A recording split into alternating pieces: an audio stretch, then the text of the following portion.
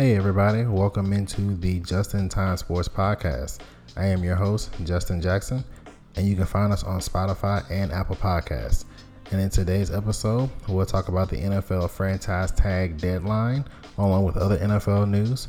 We'll talk about the NBA and what's going on with their bubble. We'll talk about the WNBA, and we'll have our best for last. Now I hope you guys sit back and get ready to learn something.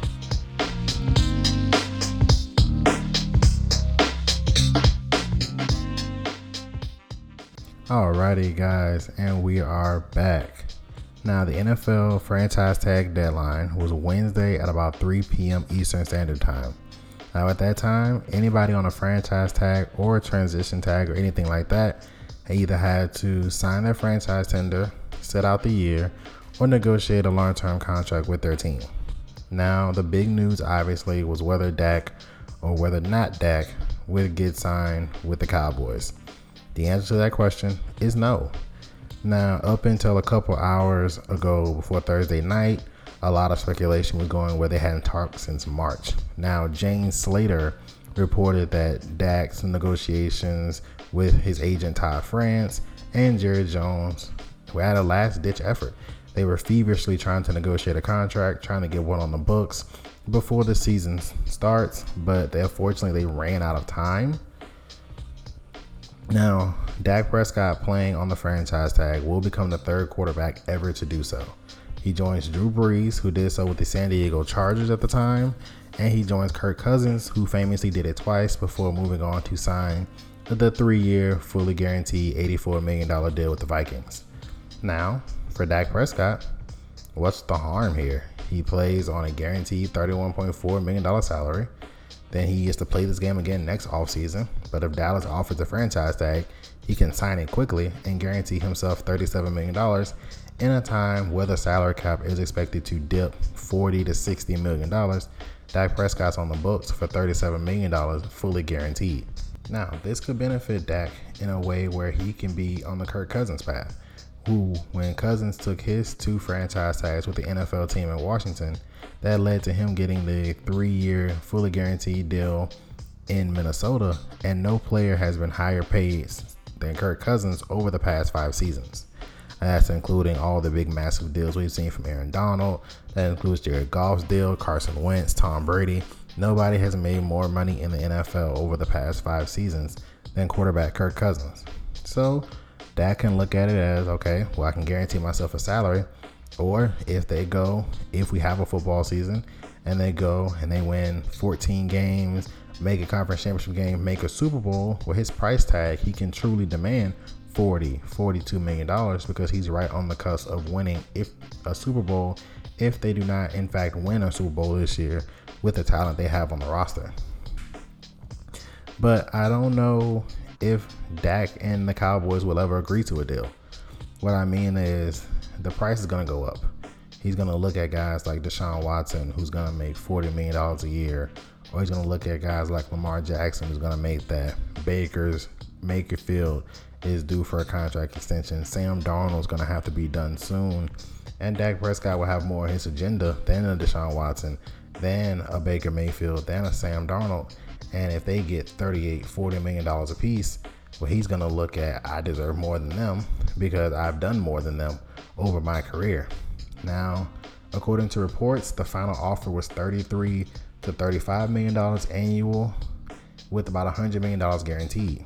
Now, in my opinion, that's a low ball on both, considering that $35 million is right around Russell Wilson, and Russell Wilson got that as an extension with years left on his contract.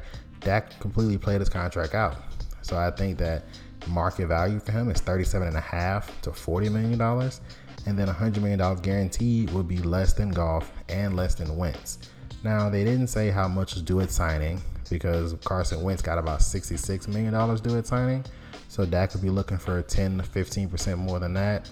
So something around $72, $73 million at due at signing, with about 120 in total guarantees with roster bonuses, injury protections, things of that nature. So this could lead to a messy divorce, but I think that Dallas is prepared for that by having Andy Dalton in the building. And I believe that Dak is prepared for that going into free agency, holding all the cards in his hand. I think he could be the most sought after free agent ever. You look at other free agents that's hit the market completely and totally free. Drew Brees got 6 years, $60 million from the Saints in 2006. Peyton Manning got a big contract from the Broncos after his neck fusion surgery. Cam Newton only got $1 million from the Patriots. However, Kirk Cousins got $84 million from the Vikings. So considering Dak Prescott's resume, he'll only be 26 years old. He's durable. He's never missed a game. He's battled through injuries, and he's a leader and quite marketable. I think he'll be worth a massive contract in free agency from a marketability standpoint and a production standpoint. So that'll be something to watch. Now, for some deals that did get done.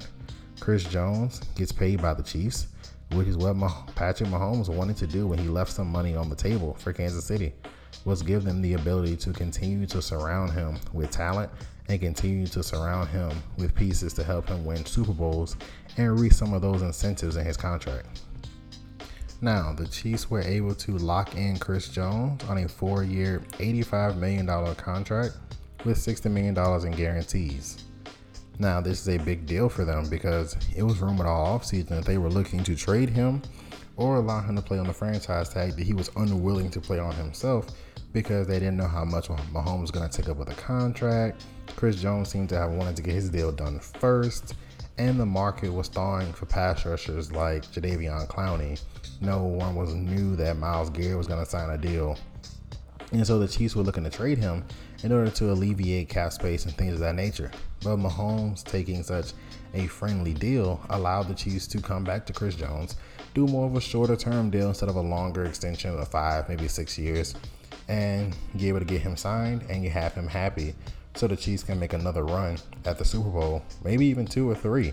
I mean, they've got Mahomes under contract, Tyrann Mathieu, Mecole Hardman, Tyreek Hill, Travis Kelce, Chris Jones. All their key players are under contract for multiple seasons. That's not named Sammy Watkins. So the Chiefs were able to get a deal done with Chris Jones right before the deadline. And I do mean right before the 3 p.m. deadline. Derrick Henry and the Titans agree on a deal. Now, when I first saw it was a 4-year deal, I was thinking $60 million, maybe even $70 million. But Derrick Henry signs for $50 million with $25.5 million guaranteed. Now, that is more than his franchise tag number would be this year, but total is not more than what his franchise number would be next year. But, however, it keeps the Titans out of negotiations with Henry for at least 2 seasons, because then they can completely renegotiate the contract, because it basically guarantees the first 2 years of the 4-year deal, and it gives Derrick Henry a little bit of security. So if he has an injury maybe next year, not as productive, he doesn't have to worry about his value tanking because he has another year to get that productivity back up if something were to happen. Now, for fans, it's a little of an underpay. And as far as Derrick Henry, it's a little bit of an underpay. Again, I was thinking $60 or maybe even $70 million because he did win the rushing title and almost ran the Titans to a Super Bowl. I think maybe if they had hung on that last game, they may have increased his value. If they hung on and beat the Chiefs and went and played the 49ers, anything can happen. But ultimately, he decides to take the deal. No qualms in that. The Titans were able to get it done. And they were able to get him locked in. He's able to get a little bit of security. He's able to guarantee himself $25 million regardless of what happens. So that's a great deal for him in terms of the guarantees. Not great in terms of the total value. But ultimately, I think they'll renegotiate this thing in 2 years and go back to the drawing table. Maybe guarantee the last 2 years, renegotiate, bump some salaries up, move some stuff around to manipulate the cap, along with making sure that Henry is paid. And now the last big deal to come through was Myles Garrett with the Cleveland Browns. Obviously, Myles Garrett missed the last few games of the season with the incident with Mason Rudolph, where he clunked him on the head with a helmet. But he got signed by the Browns, 5 years, $125 million, making him the highest paid defensive player in the NFL and NFL history. Now, he's also the youngest of these guys to get paid. He was younger than Aaron Donald when he got paid. He's younger than Khalil Mack when he got paid. And Garrett is flat out more talented than a guy like DeForest Buckner or Chris Jones or Chandler Jones even. And so he deserves to be the highest paid player. I was shocked to see they went so far over the annual value of what guys like Khalil Mack and Aaron Donald got, but I suppose that is due to age and the Browns having cap flexibility. Due to Baker Mayfield being on his rookie contract, they haven't picked up his 5th-year option yet, so he's not on the books for that. And so they're going to spend money. I mean, look at the Browns. They're paying Jarvis. They're paying Odell. They're paying Austin Hooper. They're not paying Nick Chubb his market value yet, but they're paying 2-3 offensive linemen. Now they're paying, on the defensive side of the ball, market level value or even exceeding market level value for a guy like Myles Garrett, which always makes me kind of look at the Jets and their situation, how they can't afford to pay Jamal Adams and they're not paying anybody. They're only paying 2 people over $10 million a year. That's Le'Veon Bell and CJ Mosley. Everybody else is not making much and their team's not very good. I don't get how they can't pay Jamal Adams. It's really weird, but I suppose that's something that they have to worry about that the Browns don't. But good job by the Browns to get Myles Garrett signed. Even though he had the incident, that shows faith in the Browns. And it shows faith that the Browns have in him. And I'm sure there's language in the contract. Like he gets suspended for on-field conduct or something like that again. It could void the guarantees. We seen that with Antonio Brown with the Raiders. He got suspended for conduct detrimental and he immediately voided his guarantees out of his contract. So I'm sure the Browns have something similar in the contractual language with Myles Garrett. If he clunks another quarterback over the head with the helmet, that they could void the guarantees out and turn the contract into week to week, making it very team friendly. And now we're going to switch from contract news to league news in general.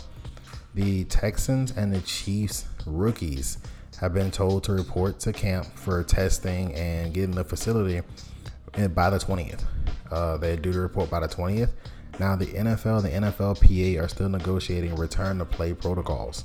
That is everything, including testing. That is how they're supposed to act in the building, what they're going to do in terms of on-the-field equipment. We've seen models of a helmet with a mouth guard on it to prevent spreading, how they're going to do post-game interactions, things of that nature.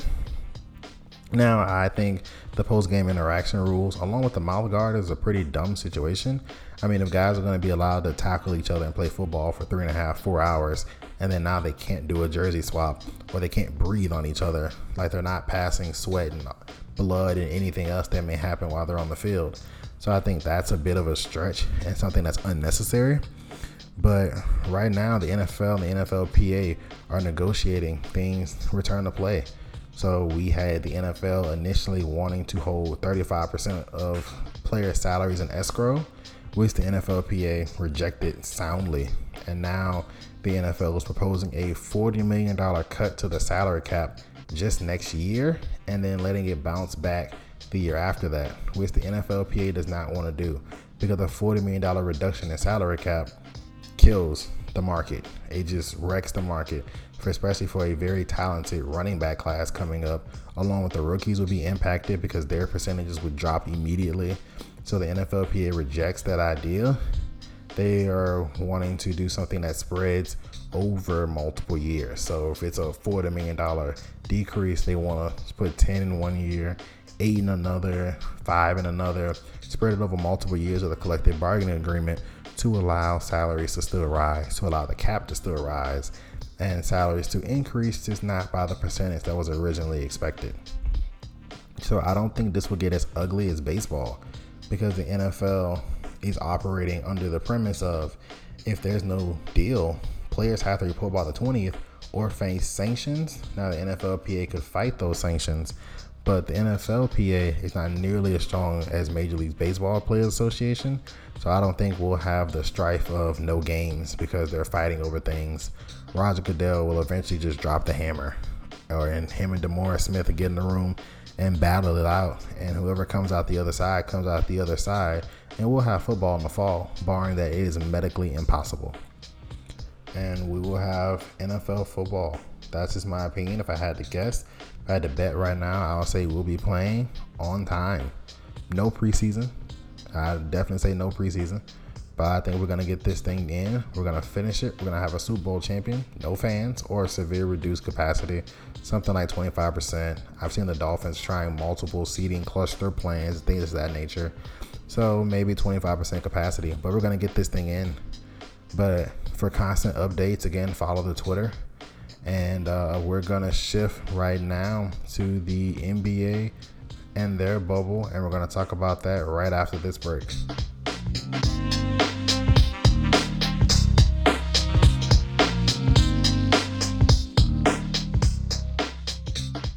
Alrighty, guys, and we are back.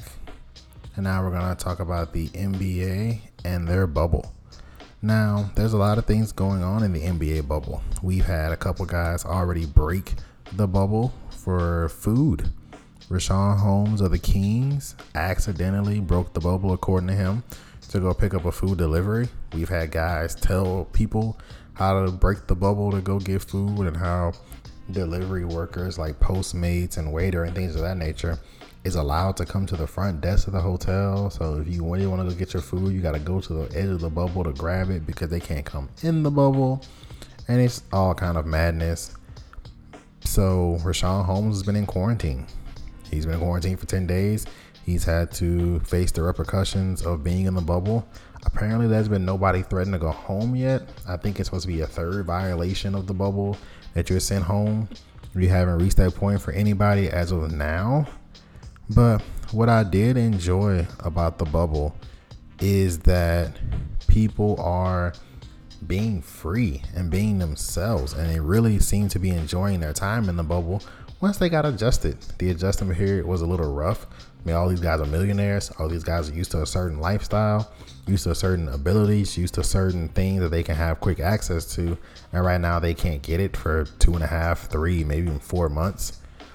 But we have guys like Kemba Walker, who's in interviews saying that he was just walking around and saw LeBron walking with Kyle Kuzma and JR and teammates. And he was like, when was the last time LeBron was able to walk around by himself, basically, without having a crew, without having Rich Paul, Randy, somebody from his crew or somebody from his staff with him, because he's had to worry about fans and things probably like that since he was 9, which was, I think, a little bit of over exaggeration, but true.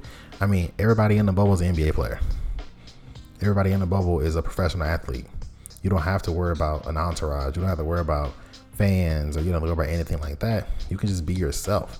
I mean, we've got guys sunbathing, shirtless, chugging beers or shotgunning beers like Jordan Clarkson. We've got JJ Redick in a pool doing shotgun challenges with beers, and the guys just having fun playing basketball. I mean, it is a pure and enjoyable experience. It looks like AAU, but for like grown-ups, like a 3-month AAU basketball camp, but for the top players in the world.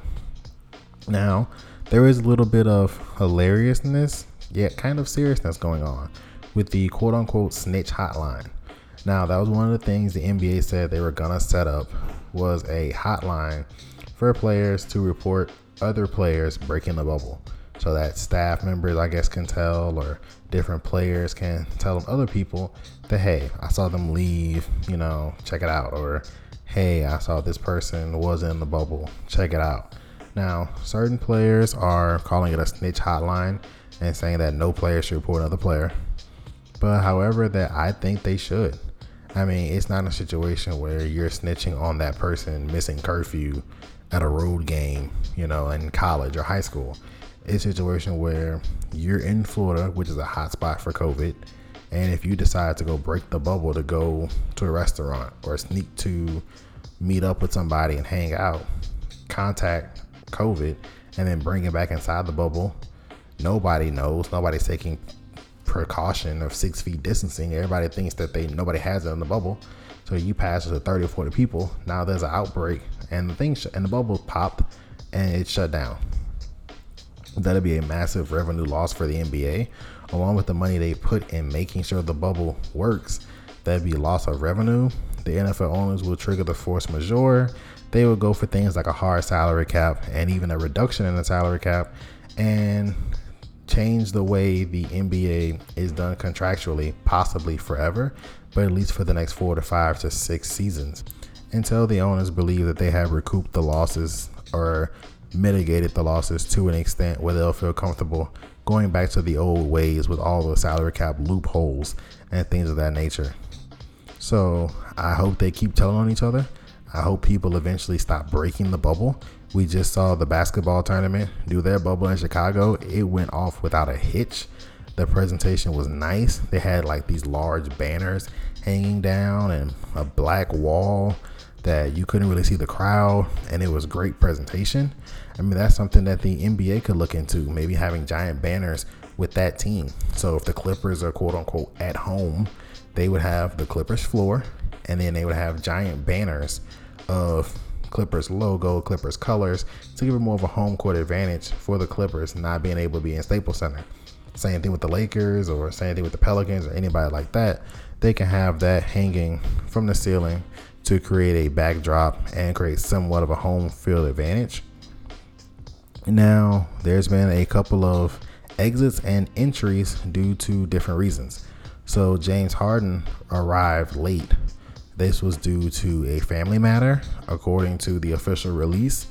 And Zion Williamson has exited early, also again due to a family matter, according to a release. So they are not sure how long Zion would have to quarantine upon re-entering.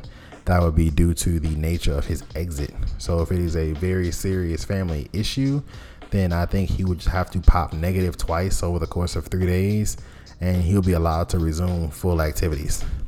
Now, James Harden has to quarantine for a few days and also test negative 3 times due to his arrival late. Now, his co-star Russell Westbrook has not arrived yet because he was still in quarantine after contracting coronavirus. And once he gets in, he'll have to test negative 2 or 3 times over the course of a 10-day quarantine period in order to be allowed back into the normal bubble. Now, basketball itself looks like a great product. We're seeing LeBron looks like he's in great shape. Anthony Davis, Kawhi is smiling often. James Harden looks like he's in good shape. Jokic lost a ton of weight over this break, and he looks like he's going to be ready to roll. Bol has been on the court for the Nuggets. Not sure he's going to play. Not sure he's even eligible to play, but he's been on the court. I mean, you have a lot of guys who maybe thought their season was over, like the Portland Trailblazers, getting all their bigs back. Myers and Leonard and that crew is all back. You look at the Sixers, who right before the break was injured. I mean, Embiid's body was wearing down.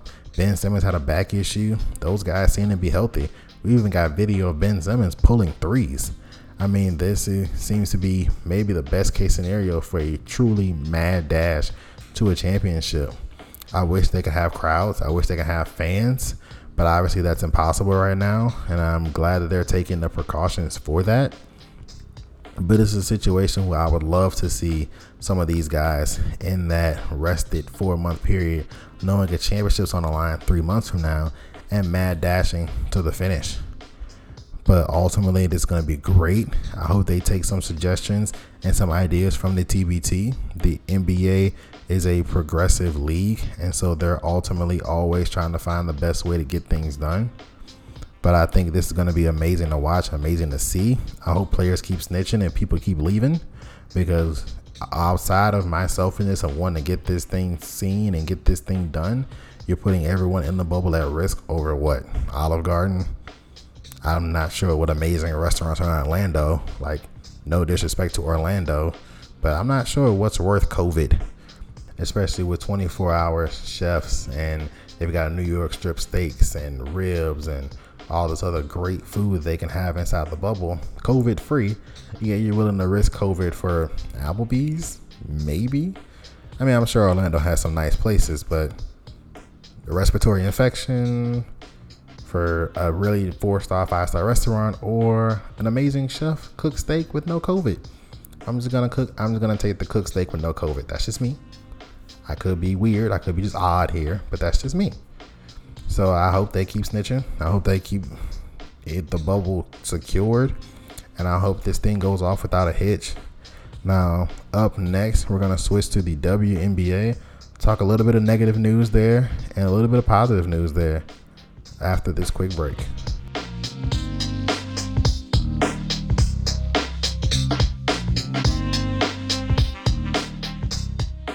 Alrighty, and we're back. And now we're going to talk about what's going on with the W, as in the WNBA. So right now, the W is involved in a little bit of a controversy. One of their best players, Elena Delle Donne, who's the league MVP, the reigning league MVP for the defending champion, the Washington Mystics, has been denied a medical exemption for her Lyme disease. Now, Lyme disease has strongly diminished and all but eliminated her immune system, along with other co-immune things that she has going on that makes her a super high risk just by nature of her disease for COVID. And so if something were to happen and she were to contract COVID, that would strongly increase her and she'd be very, very high risk for that. So she applied for a medical exemption. She's had Lyme disease for 9 years. She takes, according to her, 64 pills a day in order to manage her Lyme disease and to make sure that she is able to play and able to live a semi-normal life with it.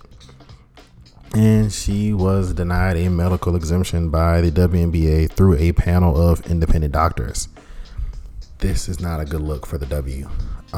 That's one of the best players. Even if it's not one of the best players, it's a human in their league. She's as high risk as anybody else. I mean, it's a categorical underlying condition. It's not even underlying in her case. The league is known about it. She's been dealing with this, like I said, for 9 years. And it's honestly sad. It's honestly depressing that now she's basically forced with the choice of either she decides that she misses out on her salary for this season or she puts her health on the line. Now, I know everyone in the bubble, from Candace Parker to Breanna Stewart to Sue Bird and all the other great players are in the bubble, are technically risking their health because, like I spoke about on the NBA bubble, if someone breaks the bubble, then it could cause everybody else to get COVID and shut the season down. And the WNBA doesn't have the financial flexibility that the NBA has to continue to operate. I mean, the NBA owns half the WNBA. And so those owners lose their shirt this season, or worse than normal, they may decide to pack up shop and close the WNBA's doors. So not having the compassion towards one of your best players is not a good look for the W. I mean, this is another situation like I spoke about last time with their conditions inside the wobble, that the only time we ever seem to get the WNBA or women's sports in general on national coverage and get it spoken about and have interviews that are played on SportsCenter over and over again is when it's negative. And so this is another hit to the W, especially considering it is Elena Delle Donne, one of the 3 to see that came out with Brittany Griner and Skylar Diggins-Smith that did in fact redefine the WNBA and bring it to the modern era and bring it to the new era of fans. I mean, all 3 of them were different.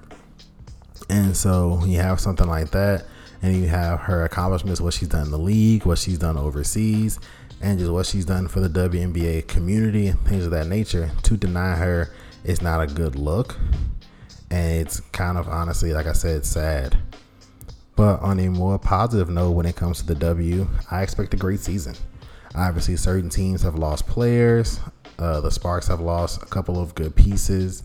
And we've got the Atlanta Dream embroiled in controversy with their owner and discussing being anti-Black Lives Matter and saying it's anti-Semitic and things of that nature. And so they are embroiled in a controversy of their own. But all in all, I expect great basketball. I mean, these ladies look ready. They look prepared. They look like they are focused 1,000% on basketball, and they are ready to roll. Some of them are adjusting to Florida heat.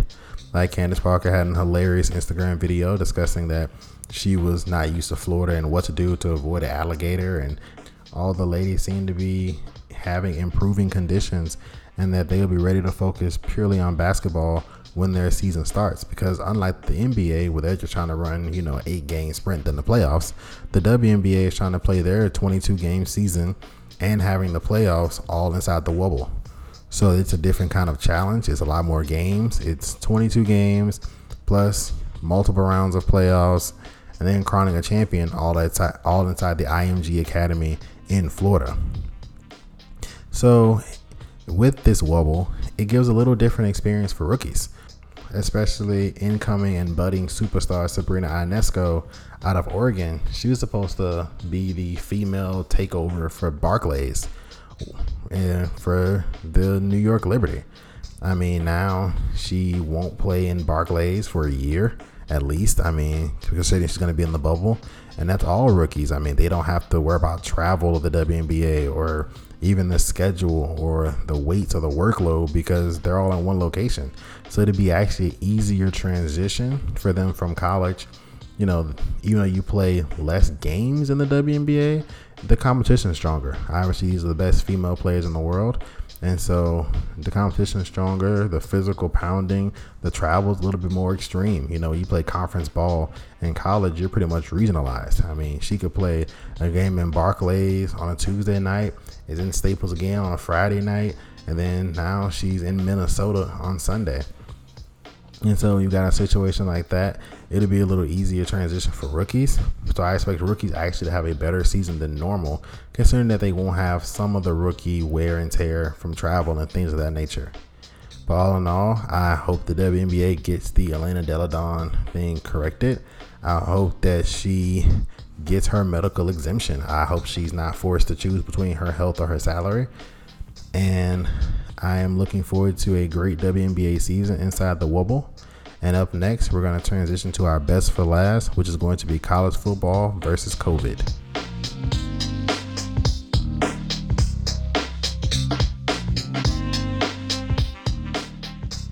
Alrighty, guys, and we are back for our best for last segment, where we're going to talk about college football versus COVID.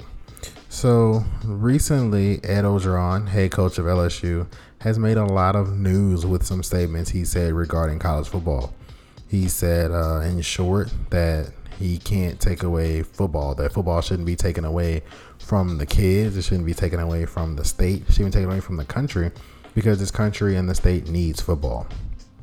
Now, this was taken out of context. It was run with because in truth, he said that we should have it with some adjustments. And then he laid out things that he thinks should change in order to try and comply with CDC and health officials' guidelines and things of that nature.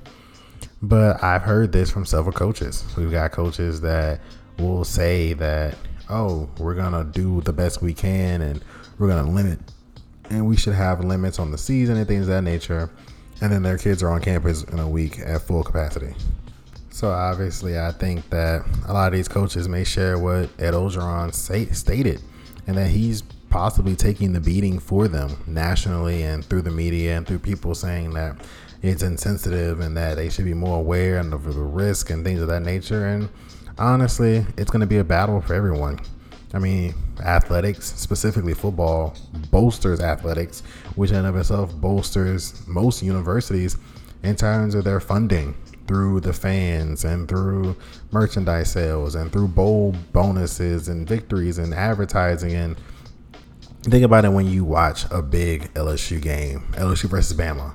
They roll the SEC commercial 10 times, and they roll the LSU school commercial, and they roll the Alabama school commercial 5 times a piece at least.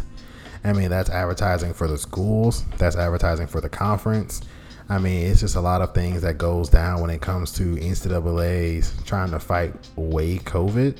And I think, honestly, that they would adjust basketball before they adjust football. We see several smaller conferences like D3 canceling the season entirely. A couple of junior college conferences have moved to the spring. And the Big Ten has gone conference only. Now, there is growing sentiment that the SEC, the ACC, and the Big 12 will try to work together. So wherever their plan is going to be, the three heads of those conferences would come together, formulate a singular plan, and work off of that plan in order to somewhat coordinate what would happen through college football. Now, I wish that they had come with this cooperative spirit earlier, and they could have got all Power 5 conferences on one wave, on one vibe, and maybe that would have been a little better. Maybe they could have decided to play maybe bigger non-conference games. Like we had Alabama USC on the schedule. There was a big Ohio State game with Oregon on the schedule to where those guys would play each other through unionized testing. So everybody had the same testing procedures. You could believe the testing procedures. You didn't have to worry about risk with players, things of that nature. Maybe you guys played again on the road with an empty stadium, things of that nature. So maybe you readjusted neutral site to a home and home, or maybe you renegotiated the contract, but there could have been things that could have been done. But all in all, I like how college football is trying to deal with this. They're taking their time, at least the Big 12, the SEC, and the ACC are.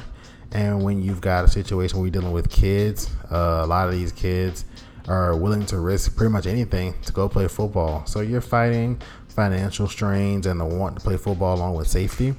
But I think we're going to get a college football season in. They're testing COVID vaccines now. A lot of these kids probably have antibodies. They probably had it sniffled for a week and a half, and then they were fine. But I cannot wait to see how this develops. So far, so great in terms of infection rates. We haven't had any massive stories about outbreaks on college campuses through athletes. So that gives me a little hope there. In terms of that, they'll get a season in, even if they have to go conference only, that they will crown a college football champion. And that wraps up today's show. A lot of great content today. I cannot wait for sports to return. We've got baseball on the 22nd. The MLS is already back. UFC feels like they've been throwing events every other week. Basketball is back on the 30th with the NBA, and the WNBA will be sprinkled in there as well. And all right, guys, if you like what you heard, subscribe to us on Apple Podcasts and Spotify. Tell your friends. If you're looking for a great place to keep up with breaking news, subscribe to the Twitter at JTimeSports. Give that a follow. Turn on the post notifications. And again, tell your friends about us. I appreciate all the support, and I hope you guys have a great day.